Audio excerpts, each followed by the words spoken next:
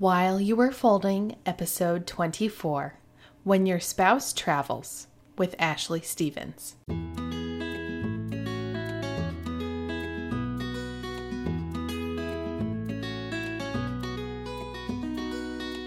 Hi, I'm Catherine Boucher, and you're listening to While You Were Folding. This show is my weekly excuse to talk about my favorite things: marriage, parenting, faith, friendship, culture, what I'm reading and watching, and whatever else strikes my fancy. I've been a wife for 10 years and a mother for 8. I won't pretend to be an expert. I will introduce you to some amazing guests, ask a whole bunch of questions, invite you into the conversation, and encourage you to share what you heard while you were folding. Let's start with a prayer. In the name of the Father, and of the Son, and of the Holy Spirit. Amen. Father of mercy, thank you so much for the gift of this summer season. I know that I keep saying that week after week, but I am just so grateful for this time to have more of an unscheduled schedule, time to reconnect with the kids, time to slow down and spend some more time with Philip, and time to have a little bit more of a quiet, more leisurely prayer life as well. Please help us to find those small pockets of time. And I know for some of us it's trickier with more children at home, but help us to find the blessings of this season and to try and be thankful for the changes that the season brings for all of us. We pray these things through your name. Amen. In the name of the Father, and of the Son, and of the Holy Spirit. Amen.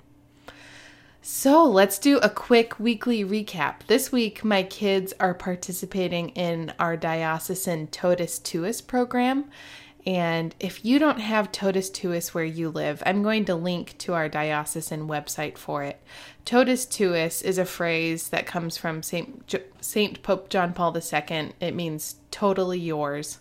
And it's a great chance for kids around the diocese just to learn more about what our faith is all about. Here, I'm going to pull up their website.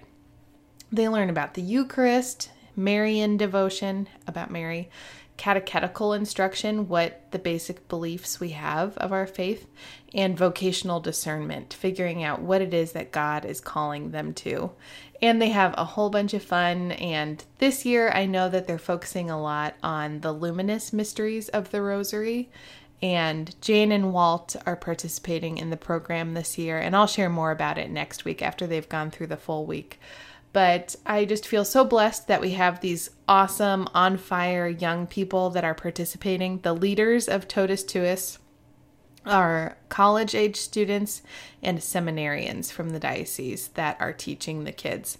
And they have a school-age program starting for kids going into first grade all the way up to 8th grade. And then they also have a high school program in the evening for the older high school kids. And our kids have been able to participate in it just for a couple of years now since they're on the younger end of the spectrum, but we love it. My only gripe is that we do not have the equivalent of like a vacation Bible school for the little kids. There's nothing for the ones that are younger than the ones that are going into first grade. So I know we have some other parishes around the diocese that do a vacation Bible school, but through a Catholic lens. I know a lot of our Protestant churches nearby do a vacation Bible school, and they totally rock vacation Bible school. So if you do some sort of a program at your parish that is awesome, and it's through a specifically Catholic lens, and it's something that you could share with me, I would love to hear about it. Please, you can email me at podcast@catherineboucher.com. I want to hear what your church is doing to reach the little ones. Also, we are having so much fun finally being a read aloud family, and we are embracing audiobooks. I know I shared in a previous episode that we've been doing during nap time audiobooks before naps, and it's a major hit around here. Our kids play with these things called Plus Plus. They're these little building block type things. I'll link to them in the show notes, or they'll usually do some coloring while we listen, and we're probably halfway through the Henry Huggins audiobooks, by Beverly Cleary. And I know I said in a previous episode that the actor Neil Patrick Harris, he was Doogie Howser, and he was also on How I Met Your Mother. He's one of the narrators for the Henry Huggins books, and he's phenomenal. He does a great job with all of the voices and the intonation, so the kids really enjoy that. And our current bedtime read aloud is absolutely slaying me. We're reading Where the Red Fern Grows, and I know we are approaching the ultimate emotional climax of the story, and I'm not quite ready for it yet, but the kids are really enjoying that one. But I want to hear from you. We have 3 contenders for our next read aloud, and I want you to weigh in with which one would be your selection. Or maybe you have a different one that I don't even have on the list. We have Pippi Longstocking by Astrid Lindgren. We have The Wonderful The Wonderful Wizard of Oz by L. Frank Baum, or The Trumpet of the Swan by E.B. White. So let me know which one of those 3 you think should be our next read aloud. Pippi Longstocking, The Wonderful Wizard of Oz, or The Trumpet of the Swan. I'd love to hear which one you think our kids would enjoy most. And if you don't know, we have 4 kids. The oldest one is going into 3rd grade, and then we have a 2nd grader and a preschooler and a 2-year-old. So keep that in mind when you give your feedback on the read aloud. The last thing I want to share from my weekly update. I am very excited about this. I had a really big milestone last Friday night. I took the kids to the pool by myself, and that was for the first time ever. I had never done that before. And what inspired all of this was last week, I listened to the most recent episode of Gretchen Rubin's podcast. It's called Happier. And if you've never listened to it before, it's one of my favorites. I highly recommend it. And Gretchen and her sister Elizabeth, they talk about different topics, and it's all revolving around how you can make your day-to-day life happier in big and small ways. And they were talking about this idea of limiting beliefs and how we don't even realize we have them until someone else points them out to us. But we have a belief, and it's exactly what it sounds like, where you are limiting your life in some way by believing this thing. And I finally realized that one of my limiting beliefs was me thinking I can't go to the pool by myself with the kids. Philip always has to be with me, or another adult who I know can be totally 100% present and hands-on with the kids. Otherwise, I can't do it by myself. But last week, we had an evening when Philip was working late, and it was one of those days. And we all know what I'm talking about, where we were desperate for an outing, and the outing always creates more work, and it takes more energy than you feel like you have at that moment where you're just at the bottom of your energy level. But you know that an outing and a change of scenery is going to be good for everybody. And so I decided, all right, Philip's going to be off work in about 3 more hours. Why don't I pack up all the kids, get everyone in their swimsuits, get all of the pool gear, get all the towels, everything that it requires for us to go to a pool, which is no small undertaking for all these little kids. But we packed everything up, and I decided to take everyone to the pool by myself. And first of all, we go to the pool when it's late in the afternoon because we have to work around nap time. So it was late in the afternoon, and I affectionately call that time of day at the pool the albino hours, because that's when fair-skinned people like myself are able to go to the pool without getting a horrible sunburn. And so anyway, the kids and I, we went to the pool, and it was awesome. The kids, they behaved wonderfully. They were good listeners. And more often than not, I'm figuring out that when Philip's not there, especially when we leave the house, and I ask them to be on their especially good behavior, they usually step up. They rise to the occasion, and they loved it. And I loved it because we were able to get out somewhere where we normally wouldn't go without Philip. And Philip was able to meet up with us a couple hours later. And it was great. And it made me realize, okay, I was missing out on this opportunity for us to have this fun outing. What other limiting things limiting beliefs do I have? What other things related to parenting or not am I missing out on? And I want to know if you've ever come to a realization like that, if you had your own limiting belief, and I want to know how you're working to fight through those limiting beliefs. I want to hear about that. Email me at podcast@catherineboucher.com. And yes, you too can go to the pool by yourself with your kids. However, big caveat. I posted about this on Facebook and I had a couple of my mom friends say, "Oh my goodness, I don't know how you do it. I only have 2 kids." Let me remind all of you that say I quote unquote only have 2 kids that not all numbers are created equally in parenting, and you have to give yourself grace and remember that the ages and stages, especially when you have, for example, 2 little ones who are toddlers and a newborn, that is one of the most difficult times to go to the pool. So do not say this, "I only have 2 kids. I can't believe you did it with 4. It's not all created equal. I have 2 older ones who are able to swim more or less independently and go off in the big pool. And when it's not as crowded at the pool, I can trust in the lifeguards. And the younger ones generally like to hang out in the baby pool with me. So it makes it a lot easier. So give yourself some grace when you think about these limiting beliefs and maybe realize, yes, in some ages and stages, it's not going to be a possible thing, and that's not necessarily a limiting belief. It's just a more limiting chapter. But I'm talking about the things where you could do it, but you have to make an effort. You have to put in the work and at least attempt to do this thing, whereas before you completely discounted it even being a possibility in your life. So I had to just put that caveat out there. Don't say you only have 2 kids, because holy cow, I'd say those were some of my most difficult mothering stages, and it has only gotten easier as the kids have gotten older. So there you go. Okay, today, the main topic of today's podcast, I am so excited to introduce you to Ashley through this podcast episode.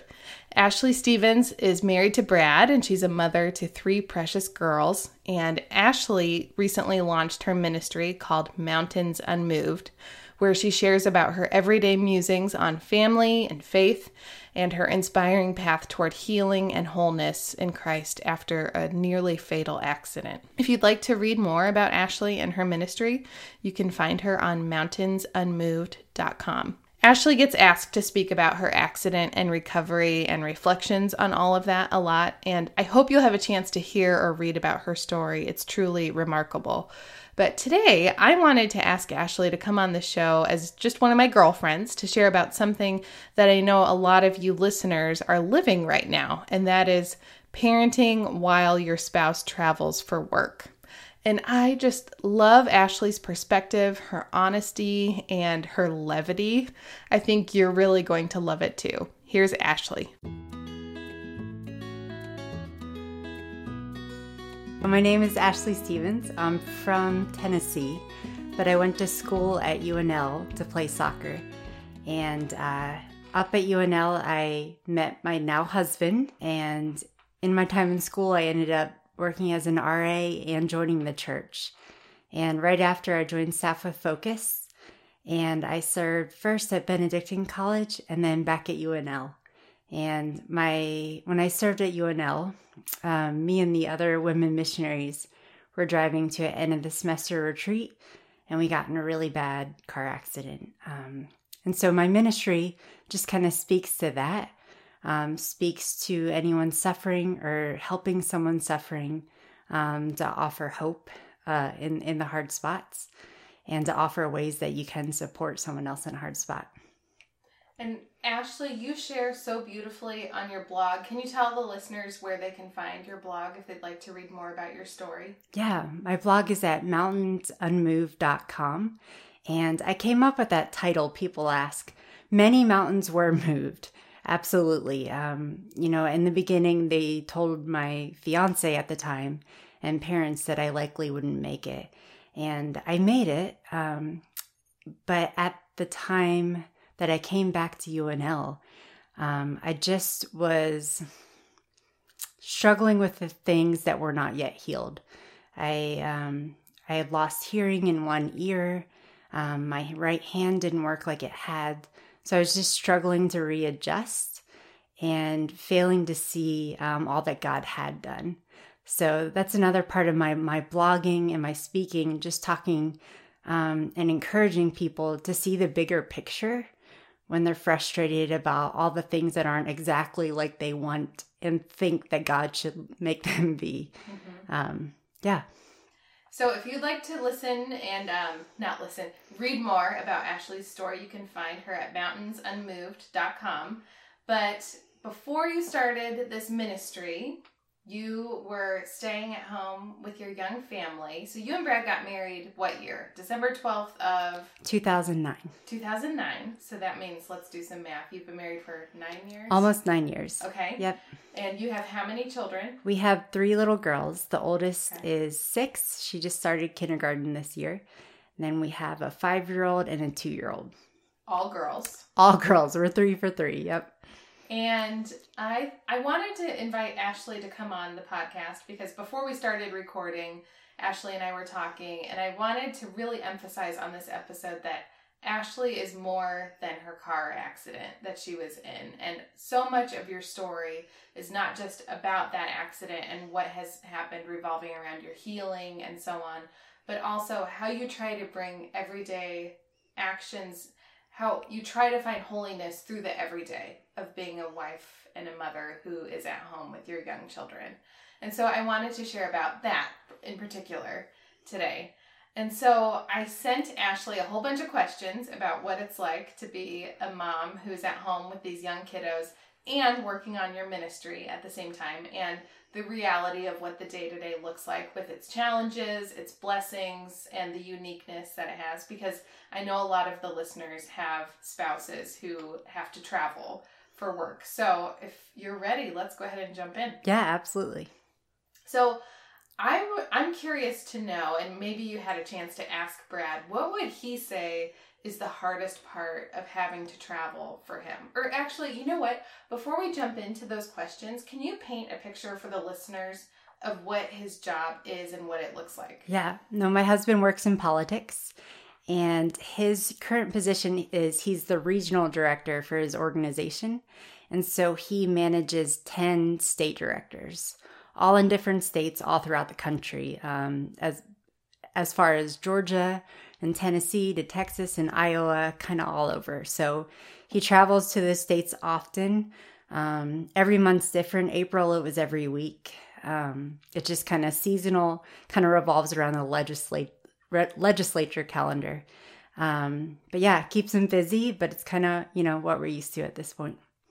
So is his travel season pretty much exclusively around the legislative season, or what does the calendar year look like for your family?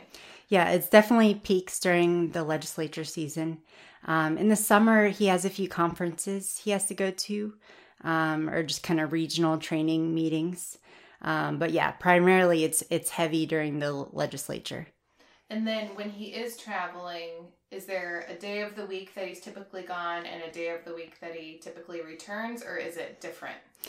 The most common trip is Tuesday really early in the morning to Thursday really late at night. Okay. So every trip's different. Sometimes it's all week. Sometimes it's Monday through Friday. Sometimes it's just an overnight. But the most common is Tuesday through Thursday. Okay. So now let's go back to the questions. So what would Brad say is the hardest part of having to travel for him? He's short and to the point. So when I asked him, he just said, missing my girls, because, there's 4 of us girls at home. And I think it's hard for him just because the ages that they're at, they're 6. The other one just turned 5 and just turned 2. And at those ages, they're just changing so rapidly, not only physically growing, but just like my one daughter learned how to read and the other one learned how to walk. And so just at these early stages, just kind of feeling like he's missing pretty important moments is hard. And we'll get to this a little bit later on with technology and so on, but has that helped you to feel more connected to him while he's away? No, absolutely. I was a Android for life girl. But yeah, I think once he started traveling more, I was like, we just need to be able to FaceTime and sync our calendars, our Gmail calendars. And so that's kind of why I switched over to the iPhone. So yeah, that helps a lot, just being able to FaceTime, to tell, have him tell the girls good night or just check in, for random important moments like I just mentioned throughout the day. Yeah. And then would you say that, because I know throughout your relationship, distance has been the common theme since the beginning.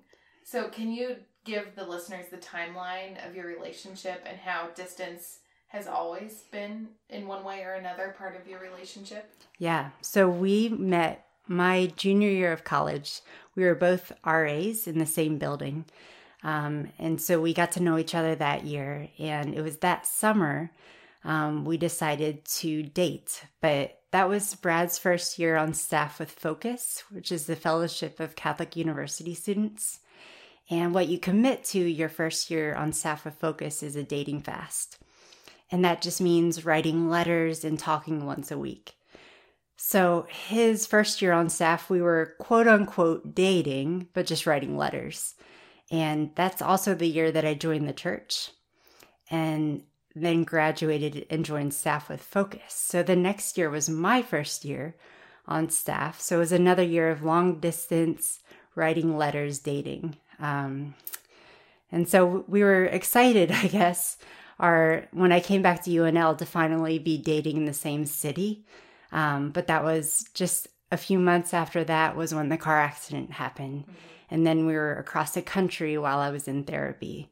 Because you had gone back home to Tennessee to be near your family. Right. So they could help take care of you. Yeah, I had 6 months of therapy after the accident, while Brad was still up here in Lincoln with his first job after Focus, working in politics.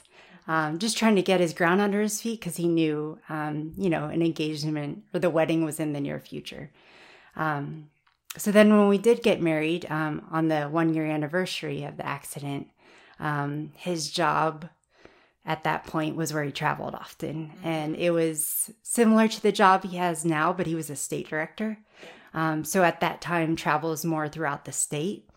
And, by day. So it's kind of all we've ever known. Yeah. Now it involves more flying. But yeah, we've always been either long distance dating or married and just, traveling a lot. And I didn't even consider it until you started talking tonight about distance always being a common theme with your relationship, how in a lot of ways that's a blessing for you now that you have these beautiful 3 daughters in the picture, because you never knew a life without distance prior to that. And I imagine that if distance had entered into the equation after you had begun having children, that would have, in a lot of ways, been much more difficult, having to negotiate what that looks like in your relationship. But since you've already figured out how you do that together as a team, in a lot of ways, that part of the burden is lifted. Yeah. No, I'm so thankful that we had kind of figured it out before we even had kids, because of our dating story and his work story. We had kind of gotten into our rhythm. Now, kids change things, obviously, because you want to be there for them, but then it also adds pickups and drop-offs and activities when they get older and all that. So that complicates it when he's out of town. But yeah, it was nice not having that be a shock to the system. Yes. Because, it's all we've ever known. Yeah. So then what would Brad say is probably the hardest part for you? We know what the hardest part for him is, missing the girls. Yeah. What would he say is the hardest part for you with him traveling? He said just being 3-on-1, 3 girls against me. And he said a lot of times with our girls at their ages, it kind of feels like we're herding cats. Like getting them out the door in the morning is just... It's not our most pleasant time of day, I'll put it that way. So just doing that, by myself, he's like, just the amount of energy that takes to, streamline the getting ready and the outfits and the teeth and the, zipping coats and tying shoes and all that. he's like, just the exhaustion, I guess, of the energy that takes. Oh, yeah. And even on my side of things, having Philip home a lot of mornings, fortunately, he doesn't have to be in the office or the hospital too early most mornings, but holy cow, during the winter months when you have all of the coats and the gloves and the hats, and then you're not supposed to put them in the car seat with the coat, and then right, all of the other things, it adds up and makes for just a lot of variables and things that could potentially go wrong. And then when you have a child who, I don't know if you have this situation where a child maybe is a little opinionated about what they want to wear. Yes. Thank goodness for uniforms. Yes. Being a thing. But even with that, there's still, So, hat off to you. That's another point, though, what you brought up. Like, so I'm talking about spouses that travel. But a lot of other, spouses have different situations, like yourself when Phil was in residency, like just that have different hours where it's like they're not home, when the kids are home. So I think, what we're talking about today can apply to anyone that just has been, has a big workload or different hours or is in med school or, just fill in the blank there. So I'm glad you brought that up. And I agree because while compared to a lot of our other friends that have physician spouses, Philip comparatively in pediatrics doesn't have as demanding of a schedule as others, but a lot of that is because he and I were very deliberate from the day he began medical school talking about big picture, what are we hoping for lifestyle-wise? Yes, you're signing up to be a physician, and yes, stereotypically that looks like a more comfortable financial lifestyle, but what are we willing to sacrifice? What are we not willing to sacrifice in terms of what your day-to-day schedule is going to look like and what that's going to translate into for our family? And I've known a lot of people who have grown to resent medicine and say that they are quote unquote married to medicine because their spouse, because of the demands of the job, are not able to be as available. But because we knew that we hoped if God made it possible for us to have a large family, that I, with my temperament, needed a husband who could be available and physically present, we chose together pediatrics because we knew not only was it something that Philip was passionate about and excited about, but he was going to be able to be very hands-on, present, physically, and involved in a way that I needed him to be. But it still required that chapter of residency being at med school, demanding and tough. But for us, the difference between that and what you're living is it was for a discrete amount of time. And I knew that there was a finish line. Whereas with a spouse that travels for work for the foreseeable future, I knew that he had graduation and I could look forward to that. And then in your scenario and your family and other families that I know where a spouse has to travel or has a really demanding job where they can't be as present, you have to figure out, this is what you love, this is where your passion lies, how can we work together? And then also with you starting your ministry, how can you continue to thrive and live and have your dreams while having a spouse who travels a lot for work and figuring out that whole delicate dance. Yeah. And that's another important point. Like you mentioned, that residency was a chapter. And I feel like, you can never know how long a certain job is going to last. Like he loves this job. He's good at it. It works for us. But it's where we're at right now. Right. So I don't, when he's gone for a week at a time, Monday through Friday, I'm not like, this is how things are going to be always, he loves his job. He loves his coworkers. But just recognizing, I guess, that we're young. Yeah. Things change, so just knowing maybe it'll change for us as a family when our kids get older and get involved with things. Because right now it's just Tuesday evening, dance practice. But when they have games or things like that, maybe we'll readjust, Right. But yeah, I think that helps keep me grounded, I guess. Just recognizing this is right now. This is where we're at right now. And I think that's the perfect attitude for a young mom, period. Because without that attitude, it's so easy to put the blinders and tunnel vision on and think, this is my life forever. with whether it's potty training or whatever the struggle du jour might be for that moment, and to think, I cannot do this forever.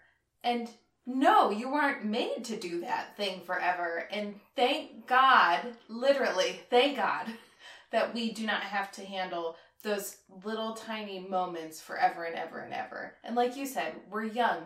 I don't know that Philip will be able to be in his current job forever and ever. And we can't plan on that and control it. And that's part of being Christian. You get to say, all right, Jesus, take the wheel. Yeah. You're the boss. I'm not. But I love that you're able to take a step back and say, no, this is where we are now. And like you said, Brad loves his job now. And God willing, he will get to continue on with that for as long as he wants him there. But that's now. And it's probably not forever. Right. And I think that's such a tool that Satan uses, just to lead us into the lie of like, this is how things will be forever, particularly when we're in a hard spot. Yes. Just saying nothing's ever going to change because this and this and this, and just really losing the big picture and the hope that God has a good plan for your life and your family and your kids. And so right now, this is where we're at and this is working and it's good. It's hard, but it's good. But just recognizing even when it's hard, even on days when we're just tantruming, all of us at each other, just clinging to that thought, like this is today. Yeah. There's always tomorrow and there's always, whatever God has in store. I think just is such an important thing to remind yourself when you feel just overwhelmed with, despair or discouragement and the hardships. Or a pity party. Yeah, exactly. I know. Yeah, exactly. Yeah.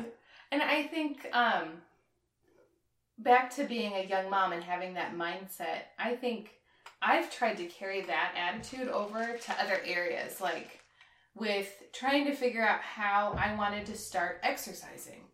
I thought when I started out, I have to figure out how I'm going to be able to exercise from now until forever. But instead, I realized really quickly, okay, no, Catherine, you have a baby and you're trying to just get to a healthy place. And in 3 months, this baby is going to be doing milestone X. Maybe it's crawling, maybe it's walking, maybe it's whatever the situation may be. And realizing I am going to have to respond accordingly to that. And so maybe for this small amount of time, it works to go to the gym. Maybe for this small amount of time, it works for me to do it after the kids go to bed. Maybe for this amount of time, it works for me, blah, blah, blah. And so on. And then if you have that mindset in the different areas of motherhood, it's so much easier to have peace. Right. Just seeing it as like everything's incremental. Like, there's always step one. And then there's step two. Like, and not just, I often do that, just set my expectations for myself so unrealistically high. Because of, I don't even know, seeing what other people have done or seeing, what you see pictures online. And it's just like, no. Where am I at today? Where do I want to be? And then what baby step can I take to get there? And just not being like, I don't know, my babies are going to be living in diapers forever. Kind of deal. It's easy to go there when you're in the diaper stage. Right. And I imagine you were there for a little while. Yeah, and we'll be there again soon with one of them. But yeah. I'd like to know, when Brad is at home, part of his work is being able to work from home, right? Right. So when he's home, I know that distance and traveling has always been part of his career within your relationship. But has it been difficult for you now that you have these 3 young girls to renegotiate your roles when Brad is at home? Or because it's always been part of your life, has that not been as much of a struggle? Let me be brutally honest here. Please. Brad is our primary cleaner. Oh. I think it's because he works from home. He just, like, a house that is messy bothers him more than it bothers me. And I think it's because of that. That's not only his home where he eats and lives and sleeps, but it's his office. Yeah. So he's always been beats me to cleaning. So like he's the first, which I know is just such a huge blessing, and it's not typical. But yeah, so now that he travels so often, it's something like I need to grow up. I mean, I clean, but I was always like, it's kind of my personality, like I'll get to it. Like sure. Right now I'm doing this for the kids and this and this and this, and dirty laundry in the floor didn't really bother me. So it's just one of those, I think him being gone so much has helped me be like, well, there is a point where I'm just like, this is too much. And then I didn't want to have him come home to just chaos, Yeah. So it's kind of, as far as renegotiating our thing, it just kind of helped me, honestly, just pick up my cleaning game and figure out, I'm going to pick up all the toys at night or have the girls pick up their stuff. I'm going to wipe down the counters at night. And it's been cool. He's noticed that, and he's commented that on that, just saying like that he appreciates things being more tidy when he comes home. So it's kind of it's nice that that's kind of his number one go-to, cleaning. But him traveling has been nice to help me realize that's part of the stay-at-home mom or just living somewhere deal as well. So do you struggle at all while Brad is gone? Is he able to participate in the disciplining from day to day and the parenting from a distance in a way that makes it easy for him to re-enter and be the physically present parent that is able to be? Does it feel like he has a different role when he's home versus when he's away in that way? I don't think so. So my go-to when the girls are acting up, like really bad acting up, especially when we have to be somewhere, is I'm like, I'm going to call your daddy. And usually they're like, no, don't do that. But many times I FaceTime Brad right then. Oh, okay. Can you paint a picture of when that has happened, how it goes down? 9 times out of 10, it's in the morning when we're getting ready. So I get the older 2 ready first, and we're in the bathroom, and they're throwing a fit about the outfit or something. Yeah. And I'm to a point now where I don't even say anything. I just hold up my phone and I say FaceTime Brad, and I set it on the counter, and I'm sitting there with a toothbrush with the toothpaste on saying, you will brush your teeth right now. Nice. And then they finally open their mouth, and then they're all, pleasant and gumdroppy once Brad's on the phone. So I just keep them on the phone until they get completely ready. Wow. And then I'm like, go downstairs and make some cereal. So yeah, it's kind of nice. Like he doesn't even have to say anything. I literally just say FaceTime Brad, and they get their act together. So yeah, same premise, I guess, as when he's there. Like, you know how it is. When you stay at home, it's just discipline seems to be more effective, at least in our case, with Dad. I think that's true for when you have in any marriage. If there's a parent who's primarily there, that voice starts to get tuned out for the child because they hear it so often. But when that other parent steps in, and that the other parent can say, I'm going to call Dad, I'm going to bring Dad in here. If you guys don't start listening, there's great power to that. And I'm grateful for that power. Oh, yes, very grateful. But yeah, so thankfully there's no real big discipline difference unless he's like at work.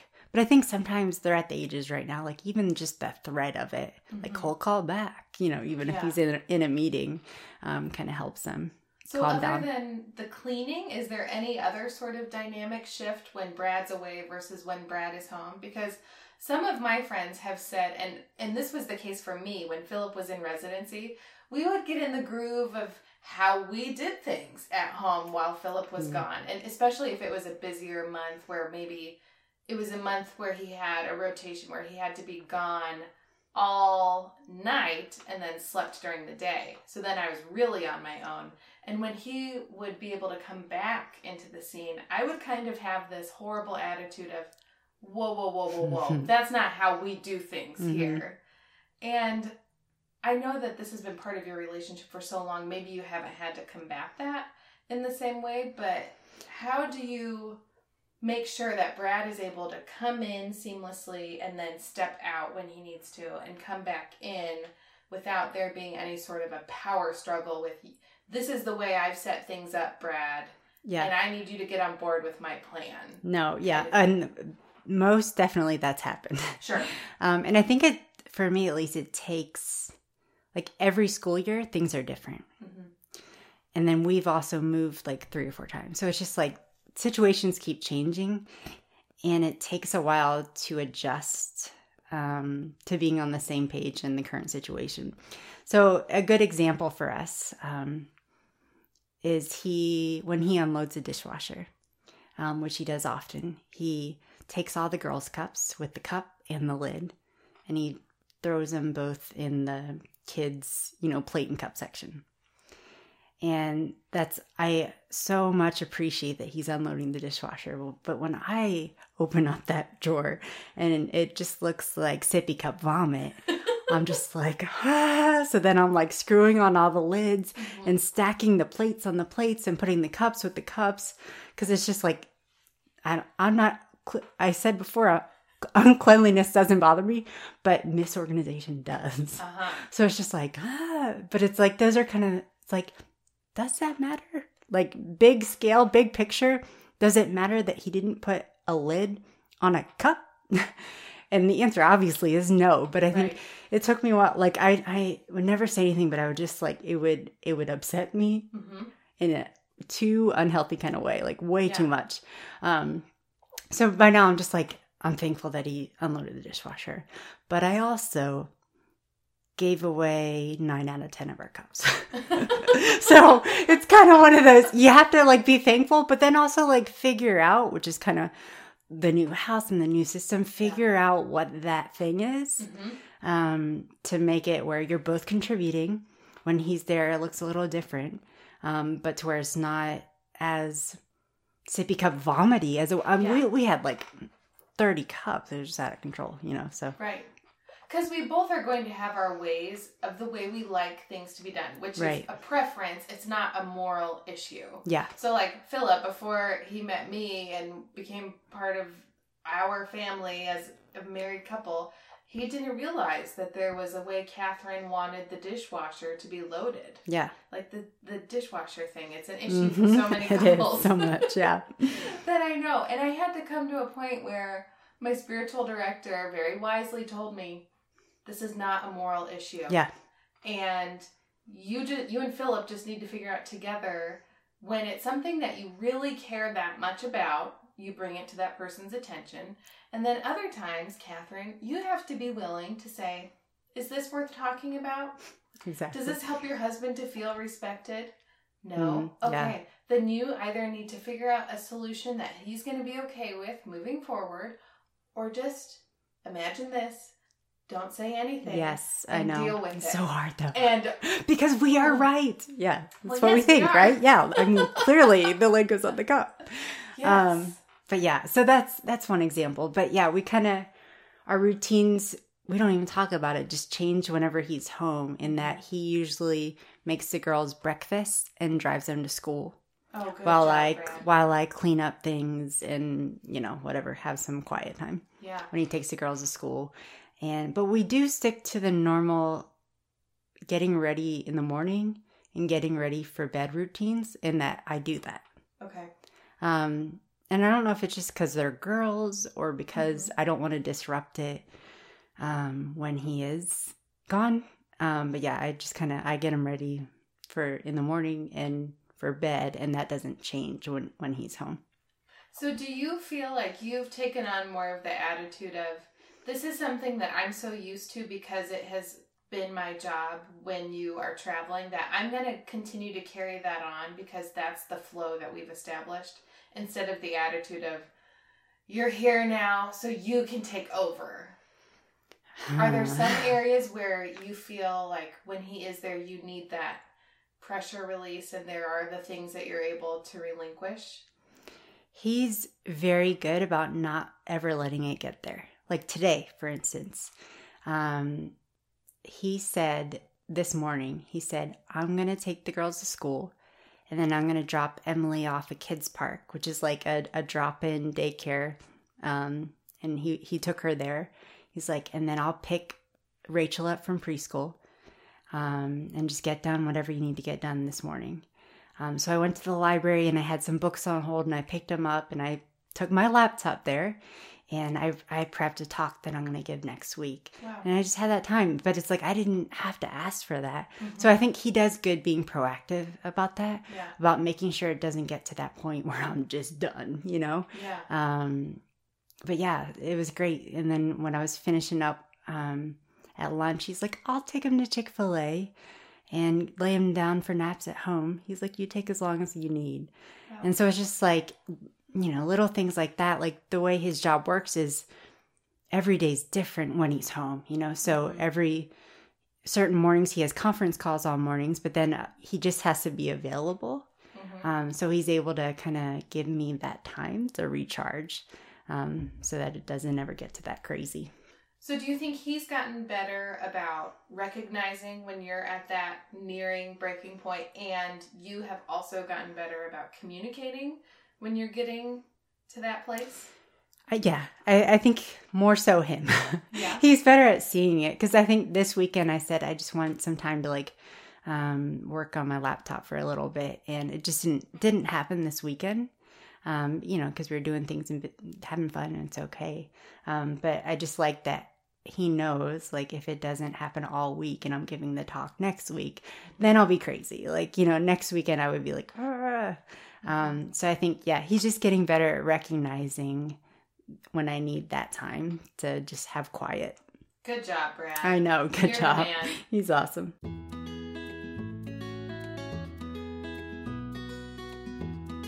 How do you connect when Brad is traveling?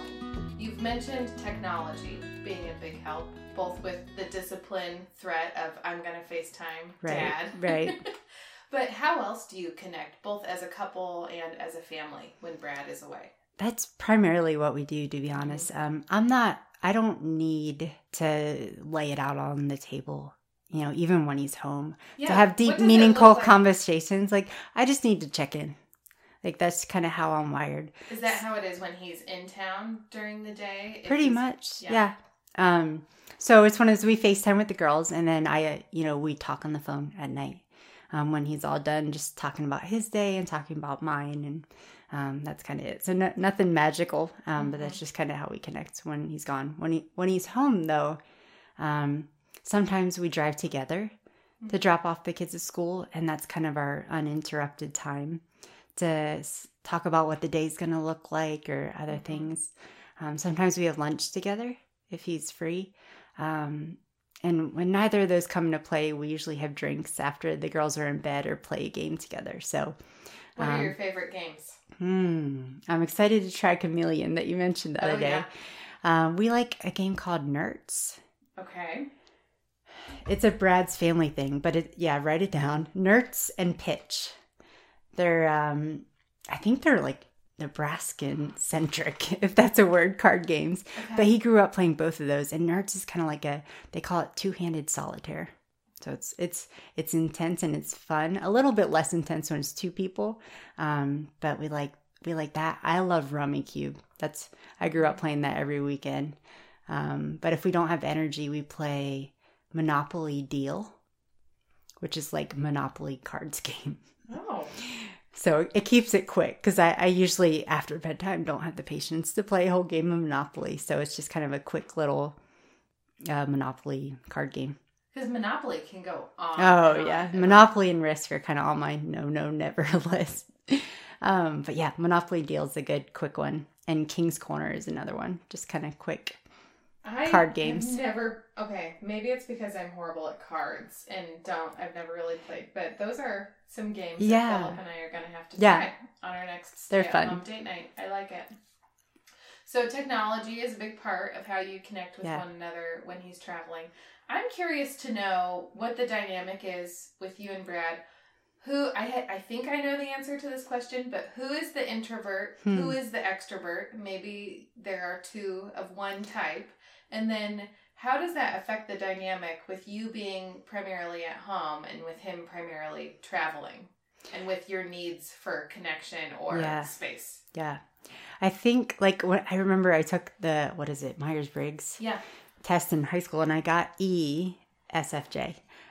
So I think we both lean towards extrovert.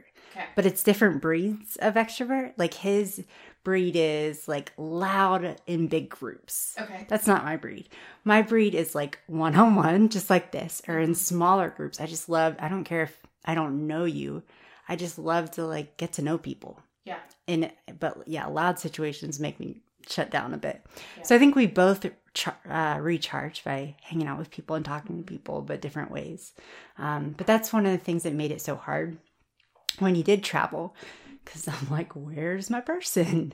Yeah. Where's my adult conversation and things like that? And that was hard at first because we moved around a lot. But now that we feel more settled, I got involved in a mom's group in my parish. And thankfully, they meet in the mornings while one of my girls is at preschool.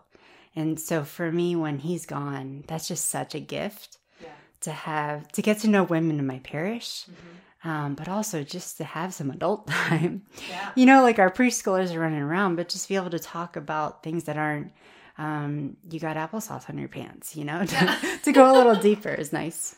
So other than this mom's group that you've been involved in, how do you find that adult interaction that feeds you and on a regular basis? How do you connect with your friends? And this is a topic that I think I'm going to have to dedicate a whole nother podcast episode to. Because we've talked about this before. The deep desire that each of us has, regardless of what our spouse does for a living, what we do, whether we're working outside the home, part-time at home, etc. How you, as a young adult, balancing... There's no such thing as perfect balance. But all of the needs that are in front of us and trying to have adult, good, holy friendships. How do you make that happen? Especially when you have the dynamic that you and Brad have with him traveling. Yeah. It's tough. I just wrote a post about this. Like, you just have to be awkward sometimes. Basically, that's it in a nutshell. Yes. Like, especially like we moved to a new neighborhood, to a new parish. And it's like, so where do you connect when you stay at home? You connect with your neighbors. And, you know, since you don't have a coworker kind of thing, you connect with people at the parish or other parents of school classmates. Mm-hmm. So I pulled the awkward, and I would just like walk up to random neighbors and say, hi, where do you live? And walk up to random moms I saw at the school and say, I haven't met you yet. What's your name? How old are your kids? Like, it has to start somewhere. Right. And I feel like in college, it's easy, you know, because you're always around the same people and you go to class and you see people in the cafeteria every day. But when you live in a, you know, family home in a neighborhood with everyone with the attached garages that they just open, pull in, shut, it's hard. Yeah. So I think, in my case, I think you just have to introduce yourself to strangers and start somewhere to build it. Because without that, then you're just, in my case, like lonely. Yeah. And feeling kind of like I do when Brad travels, just like lacking the adult, authentic conversations and friendships. Well, I appreciate that you're also willing to be the awkward person, because when the two of us finally got together, I think one of the first things I said to you was, let's be friends. Yes, exactly. And I loved it. Because, it's just one of those, I don't know, being polished is exhausting. Yes. And maybe it's some people's cup of tea, but it's just like, I want real friendships and real conversation. And if that looks like I want to be friends at the start, or, I don't know, coming on too strong, then okay. Like, you'll press through it if you want to and if you're supposed to, you know. Right. And I slowly and surely, as I've gotten more comfortable in my own skin and who I am as a wife and a mom and so on, am realizing, like, when I come over to your house for the first time, I'm going to let my 2-year-old act like a 2-year-old and do the things that she does as a 2-year-old instead of pretending like she's got the sharing thing down perfectly. Yeah. And we're going to work through it together as moms, but also let them be at the developmental age that they are. Right. While also just putting it out there to see how the person responds. Because if the person isn't going to accept who I am, where my child is, then that's not the friendship to pursue. And that's okay. Yeah. And it's not wasted time for either of you. Yeah. No, that's a good... Glad you brought that up, because that's another way you're saying, how do I find adult company? Mm-hmm. I feel like there's so many stay-at-home moms, in our network. And so a lot of times when Brad's gone, I try to set up play dates just like that, and just having people over and hanging out and getting to know them and having our kids maybe become friends. It's just a good respite when he's gone to have that time. And no one cares what the house looks like. Exactly. Yep. No one cares what you're wearing. No one cares about any of that. It doesn't matter if you've got... I think you introduced me to these great... You had gotten... What were they? The pastries that you had found. I just got them today. Target, like the scones? Yes, the scones. Oh, Target. They were delicious. Yes, I know. But you could have gone to the trouble of making something and spent all this time on something. Yeah. But it would have been lost on me because I thought the Target bought scones were great. Right. And it was easy. Wonderful, easy, delicious. And we were able to have great conversation. And you weren't spending all this time preparing for it in advance. Yeah. So relaxed hospitality, I think, is just a blessing for all of us. But especially when you have a spouse who's traveling, to not have that extra burden put on yourself. Yeah. No, baking also is just not my strength. Like when I go. Like I'm making 5 casseroles because this happens, quarterly. Yeah. So, but yeah, that's another thing. When Brad travels, like I try to, if he's gone for an extended period, I try to, last night he's there, make a big meal. So it can be as simple as like a big spaghetti dish, but I make it like times 4. And then that way every night I heat it up for leftovers. Yeah. And that doesn't bother me. Some people that might be too much spaghetti or too much whatever. But other times I make a big crock pot meal the night he's gone. And I just put it on warm every day. And if the kids want something different like turkey corn dogs or, peanut butter and jelly, that's okay. But that just simplifies things. Yeah. And you need that. At least I need that when he's gone, for 4 days at a time. Just like what can make my life and our routine with 3 girls under 6 more simple. And for me, that's just doing the big meal the night he leaves and just reheating every night. Now, I know we've talked about a lot of the challenges that come with having a spouse that travels. What do you see as a lot of the blessings or pros of having Brad travel for his job? Yeah, so he gets a lot of reward points. So my in-laws sadly are not retired yet.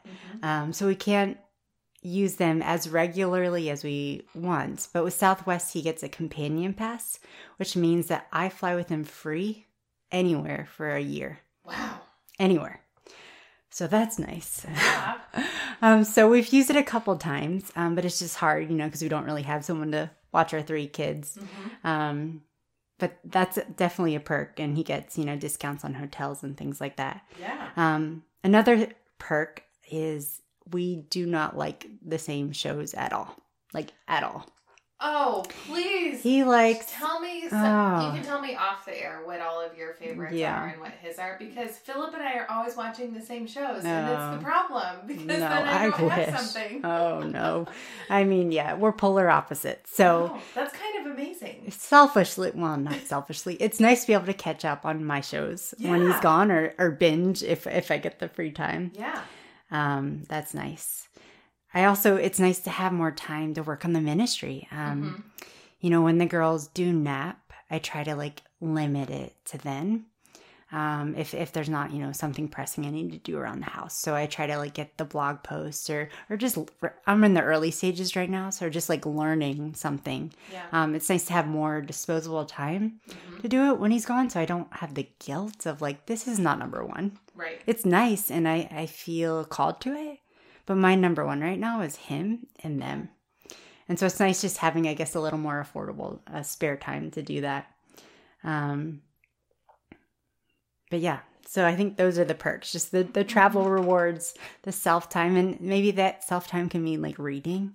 But just having more time to do the things that recharge you, that you just don't have a priority when he's home. Has... in the earlier days of marriage, when he would come back from a time away of travel, Did it feel like this big, exciting reunion homecoming? Because I imagine there are days when you're just, all right, I need you to take over, and I need to just go close the door to the bathroom and be quiet. Oh, there are definitely those, yeah.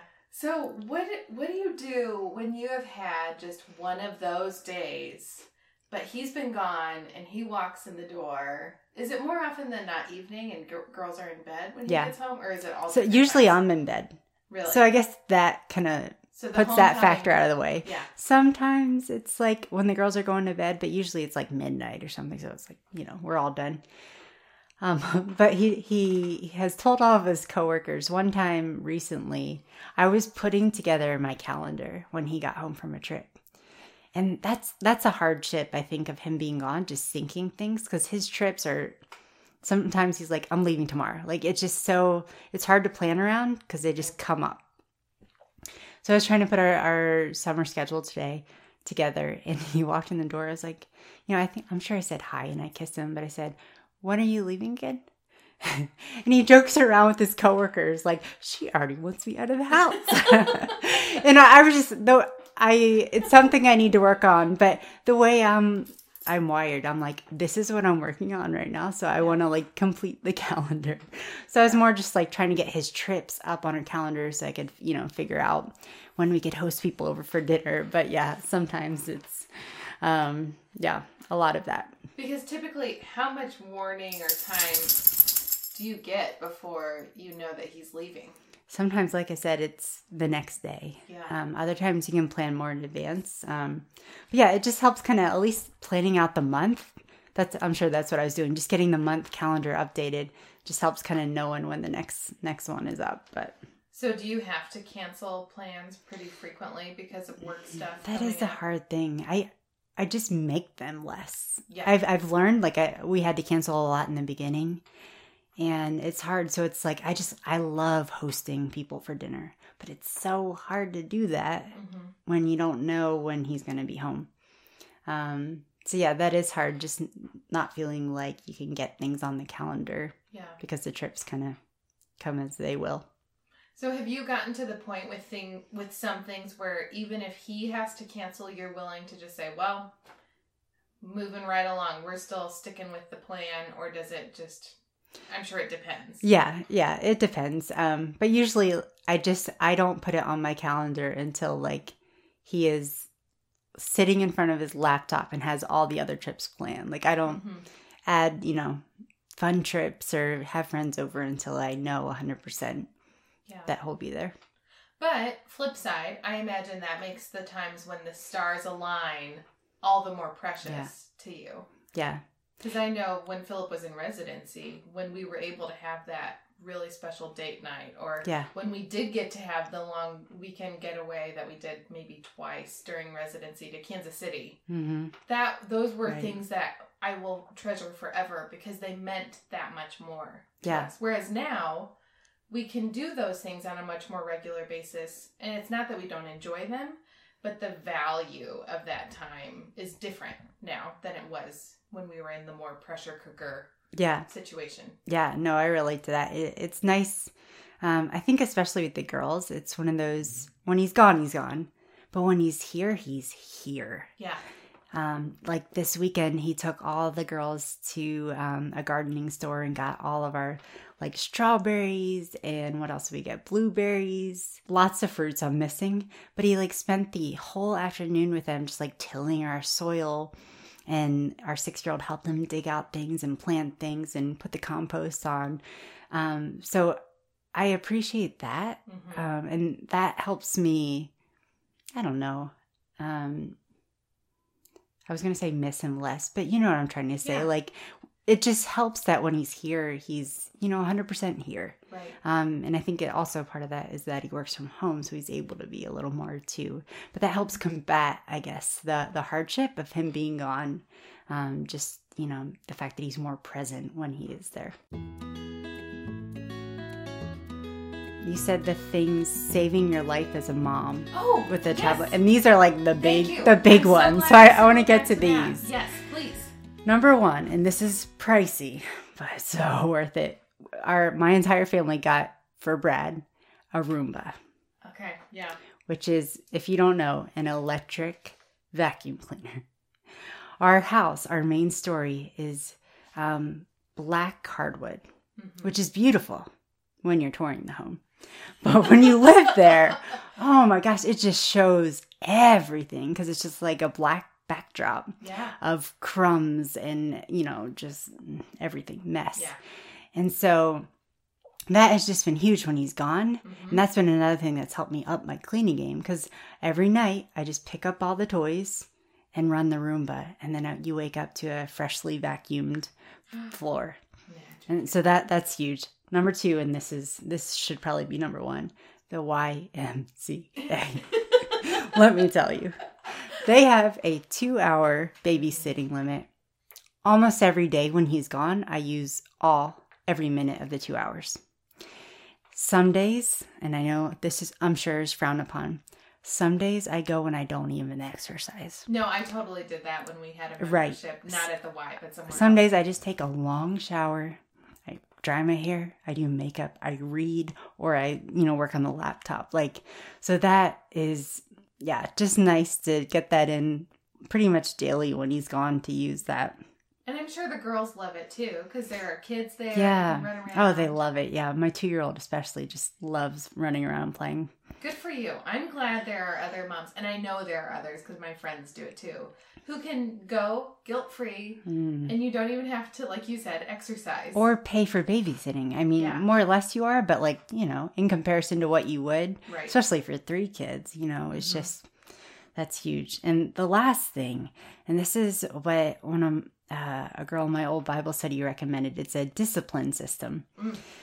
And usually I have to pull this, especially when he's gone, when they get a little cranky. And the book is called The Well-Behaved Child by John Roseman. And his system basically talks about using checks. And this for us has been the most effective at, getting them to behave like they should. So you have a check system, and the first 3 checks are the buffer zone. And you choose whatever behavior it is that you're targeting. So for us, it's just whining. So if you whine, you get a check. Whine again, check. And then the 4th check is when you start losing things. And so what you lose, I think, adjusts to what your kids value the most. But our first lose something check is desserts. Our second lose something checks is screen time. And our 3rd, so that would be the 6th check. And I think this is the most important because usually when they're cranky, it's because they're tired. Yep. So our 6th check is that they go to bed an hour early. And this is huge, especially when he's gone Monday through Fridays. And I feel like my life is just a 24-hour whine. Yeah. Just saying, we're doing checks today. And when you get, often, that sends them to bed an hour early. Yeah. Which, just has to teach them. The whole point is you don't whine. Right. And then you notice the behavior turning around quickly. So that's been a huge card to pull, I think, when they're not acting like they should, but especially when he's gone. Where were you 8 years ago to tell me all of this? It is a true gift. So that's kind of our big Roomba, the Y, and the checks. And everything's adjusted. So pick your behavior. Yeah. And then I think you can also shorten the checks if your kids are older, to make the buffer zone less. But I just love that because it's like saying no. Yeah. And then it just incrementally increases with the punishment after they get through the buffer zone. And that's been huge. I think just saying all right, we're getting whiny again. We're going back to the checks. And we kind of go back and forth depending upon how they're being. But yeah, that's a gift. So for that system, you're zeroing in on one behavior, like whining. For us, it's usually across the board. So it might be harder, I guess, if you had different behaviors you wanted to, which if you're organized, go for it. But to me, I'm I'm not going to make a different chart for each kid. I'm just not. So we just have a little dry erase board, right in our kitchen. And it's whining, you get a check. And it's just each of our girls have one, our bigger girls, and they see it and they know where they're at in the checks. So I guess if you wanted to have a different behavior for each kid. No. But to me, I was if it's not easy, I'm not doing it. Yeah. That's what I love about this, because you don't have to come up off the top of your head what the consequence is going to be. You already have it all laid out in your head. Yep. There's no guesswork. It's you know what the number is. Exactly. Because I imagine being the solitary disciplinarian, having to be there and figuring it all out and managing all of it, it's just simple. There's no guesswork. They know what the consequences are going to be. It's very clear. And we said before, like, it doesn't, with Dad, all it takes is a FaceTime call. Right. That's not the case with me. But the checks, it, makes them act like they should. And for the friend that recommended it, her discipline actions were different. Hers were like helping them with chores. So I think it just depends on basically what you need. Right. But also what would impact them, them obviously in a uplifting, like a good way. But but dessert, screen time, and go to bed. I think go to bed early is always the last check. Yeah. Because, there's a reason outside of just, they're 4, like, they're tired. So I think that's just a good universal last check. Yeah. But that's been a gift. The HALT acronym. If they're hungry, angry, lonely, tired, they're going to be doing these behaviors. Exactly. Oh my goodness. I love that. I'm so glad. I hope someone puts that to use. The book, I'll say it again, which you can just, I'm sure, Google the system.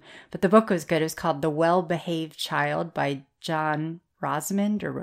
I think it's Rosemond. Yeah. I will link to that most definitely in the show notes and everything else. All right. Well, I have a new closing question that I would like to start asking all of my guests. And for now, and I'm just going to refer to it as, for lack of a better phrase, I couldn't come up with anything else, a holiness hack. Now, this is something that you've learned, read, or started doing that is helping and inspiring you on your path to holiness. And it can be something really small and seemingly trivial that's helping you for whatever reason, or it could be something big and profound. Go for it. Yeah.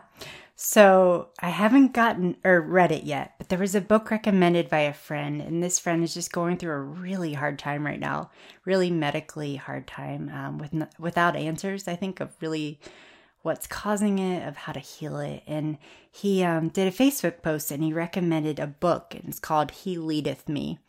And it's about a man that was captured in World War II by the Russian army, and he went through 23 years in a labor camp.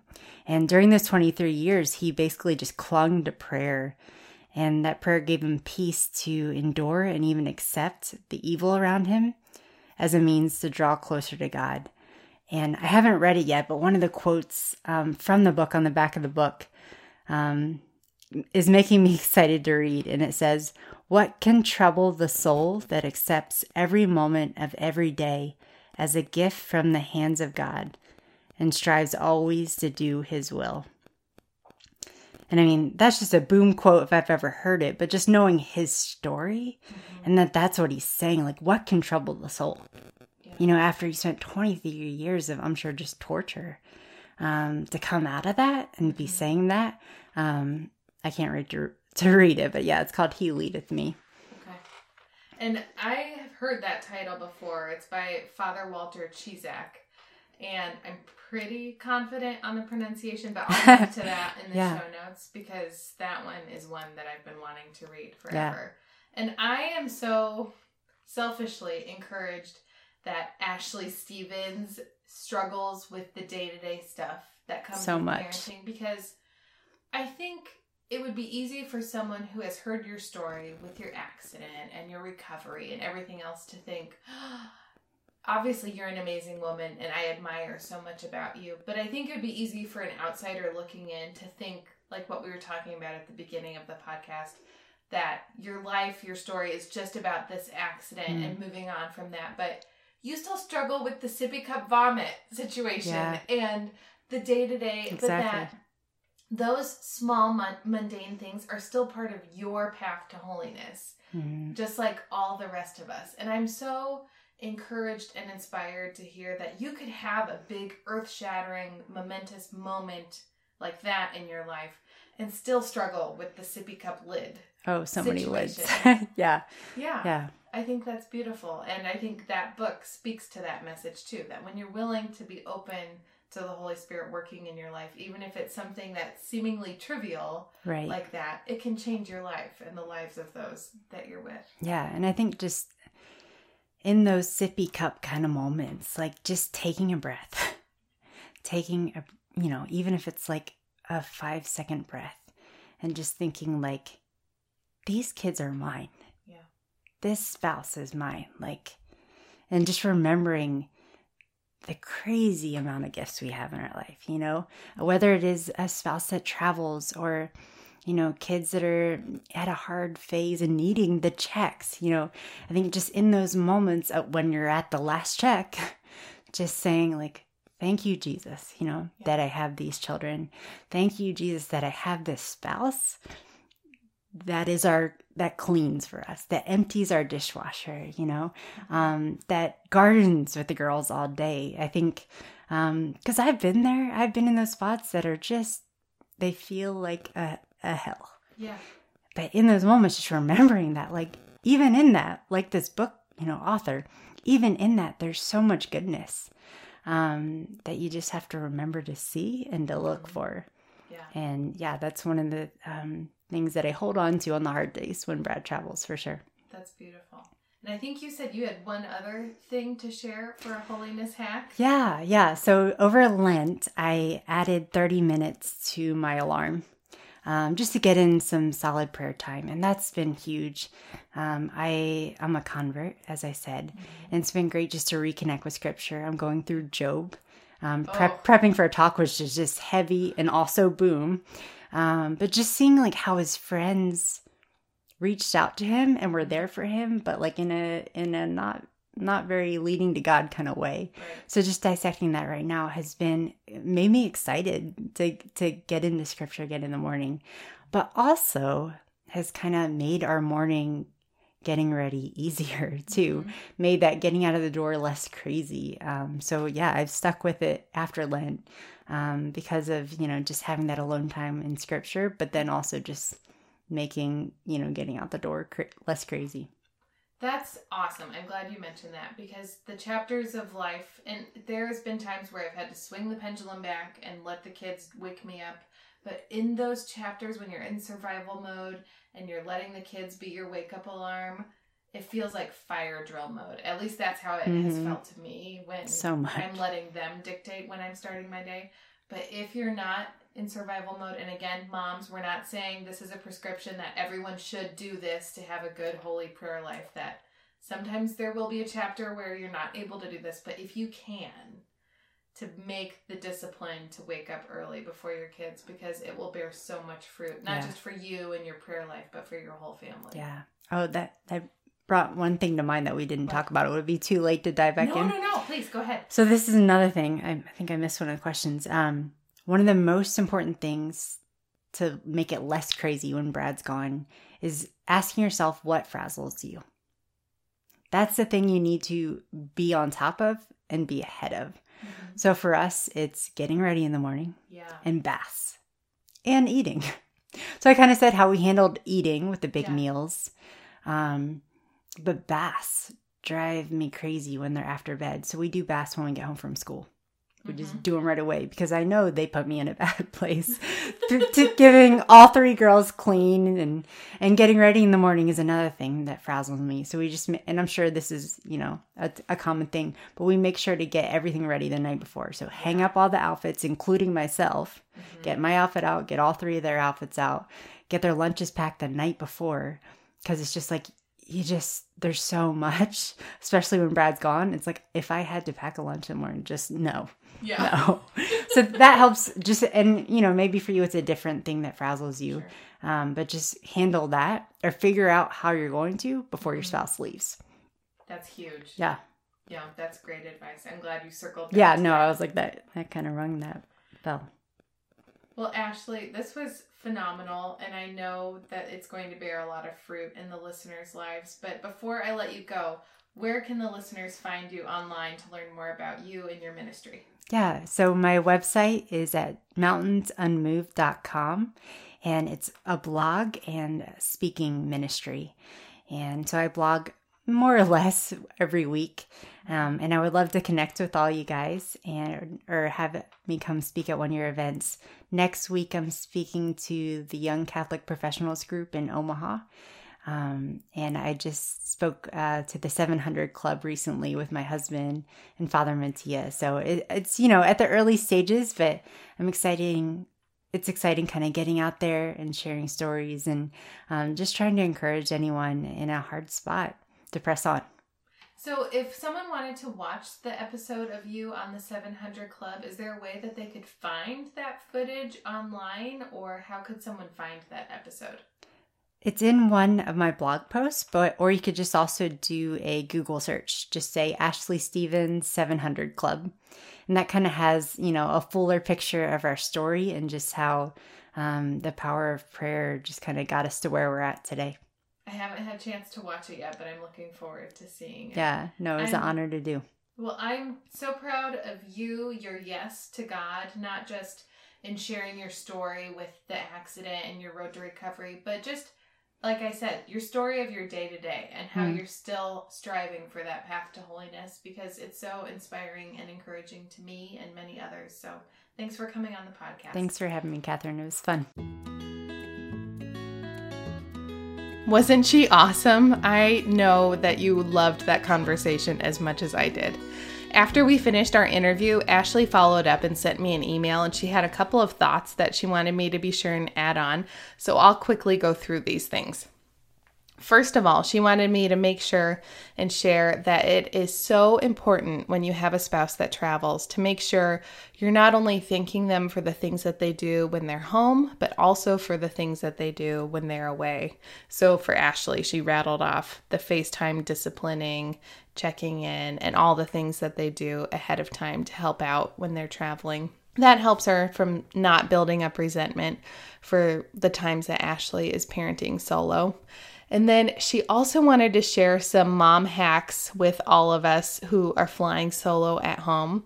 First, she says, do what frazzles you as early as possible. Baths, homework, outfits for the next day. Next, easy, kid-friendly meals. So for her, that means Uncrustables, turkey corn dogs, peppers and pretzel chips, and hummus, and grapes. And she says, that's a 5-course meal. Crock pot or big meal the day that Brad leaves. She mentioned that in the podcast episode, to make a big meal that they can eat off of for the rest of the week. Also, frozen family dinners that she spreads throughout and Tupperware throughout the week. Next, being content with Plan B. She says, you are caring for the kids, all caps, by yourself. You're a super mom or dad, and don't let parenting not letting parenting look 100% perfect while they're gone. Don't let it make you feel like a failure. Also, Eggos and a banana in the car for breakfast when rushed is a legit breakfast. McDonald's play place for dinner is an absolutely okay option. Next, yoga pants and messy bun all week. Next, higher expectations of my kids. Talk with them before spouse leaves and that you'll need them to help or pick it up while dad is gone. For us, that means the older two brush their teeth, get dressed, and pour cereal for everyone while I get the baby and myself ready. Lift them up when they do this like a pepped up cheerleader to encourage it to continue. And that's it for Ashley's tips. Also, I wanted to be sure and follow up and say, Ashley, your discipline system that you shared on this episode with John Roseman's 6 checks have definitely been a thing around this household since we did this interview, and it has been nothing short of revolutionary. So thank you so much for sharing that. If nothing else, that alone is worth its weight in gold. But I'm sure the listeners are going to get so many pearls of wisdom from your interview. Thanks for coming on. That's going to do it for this week.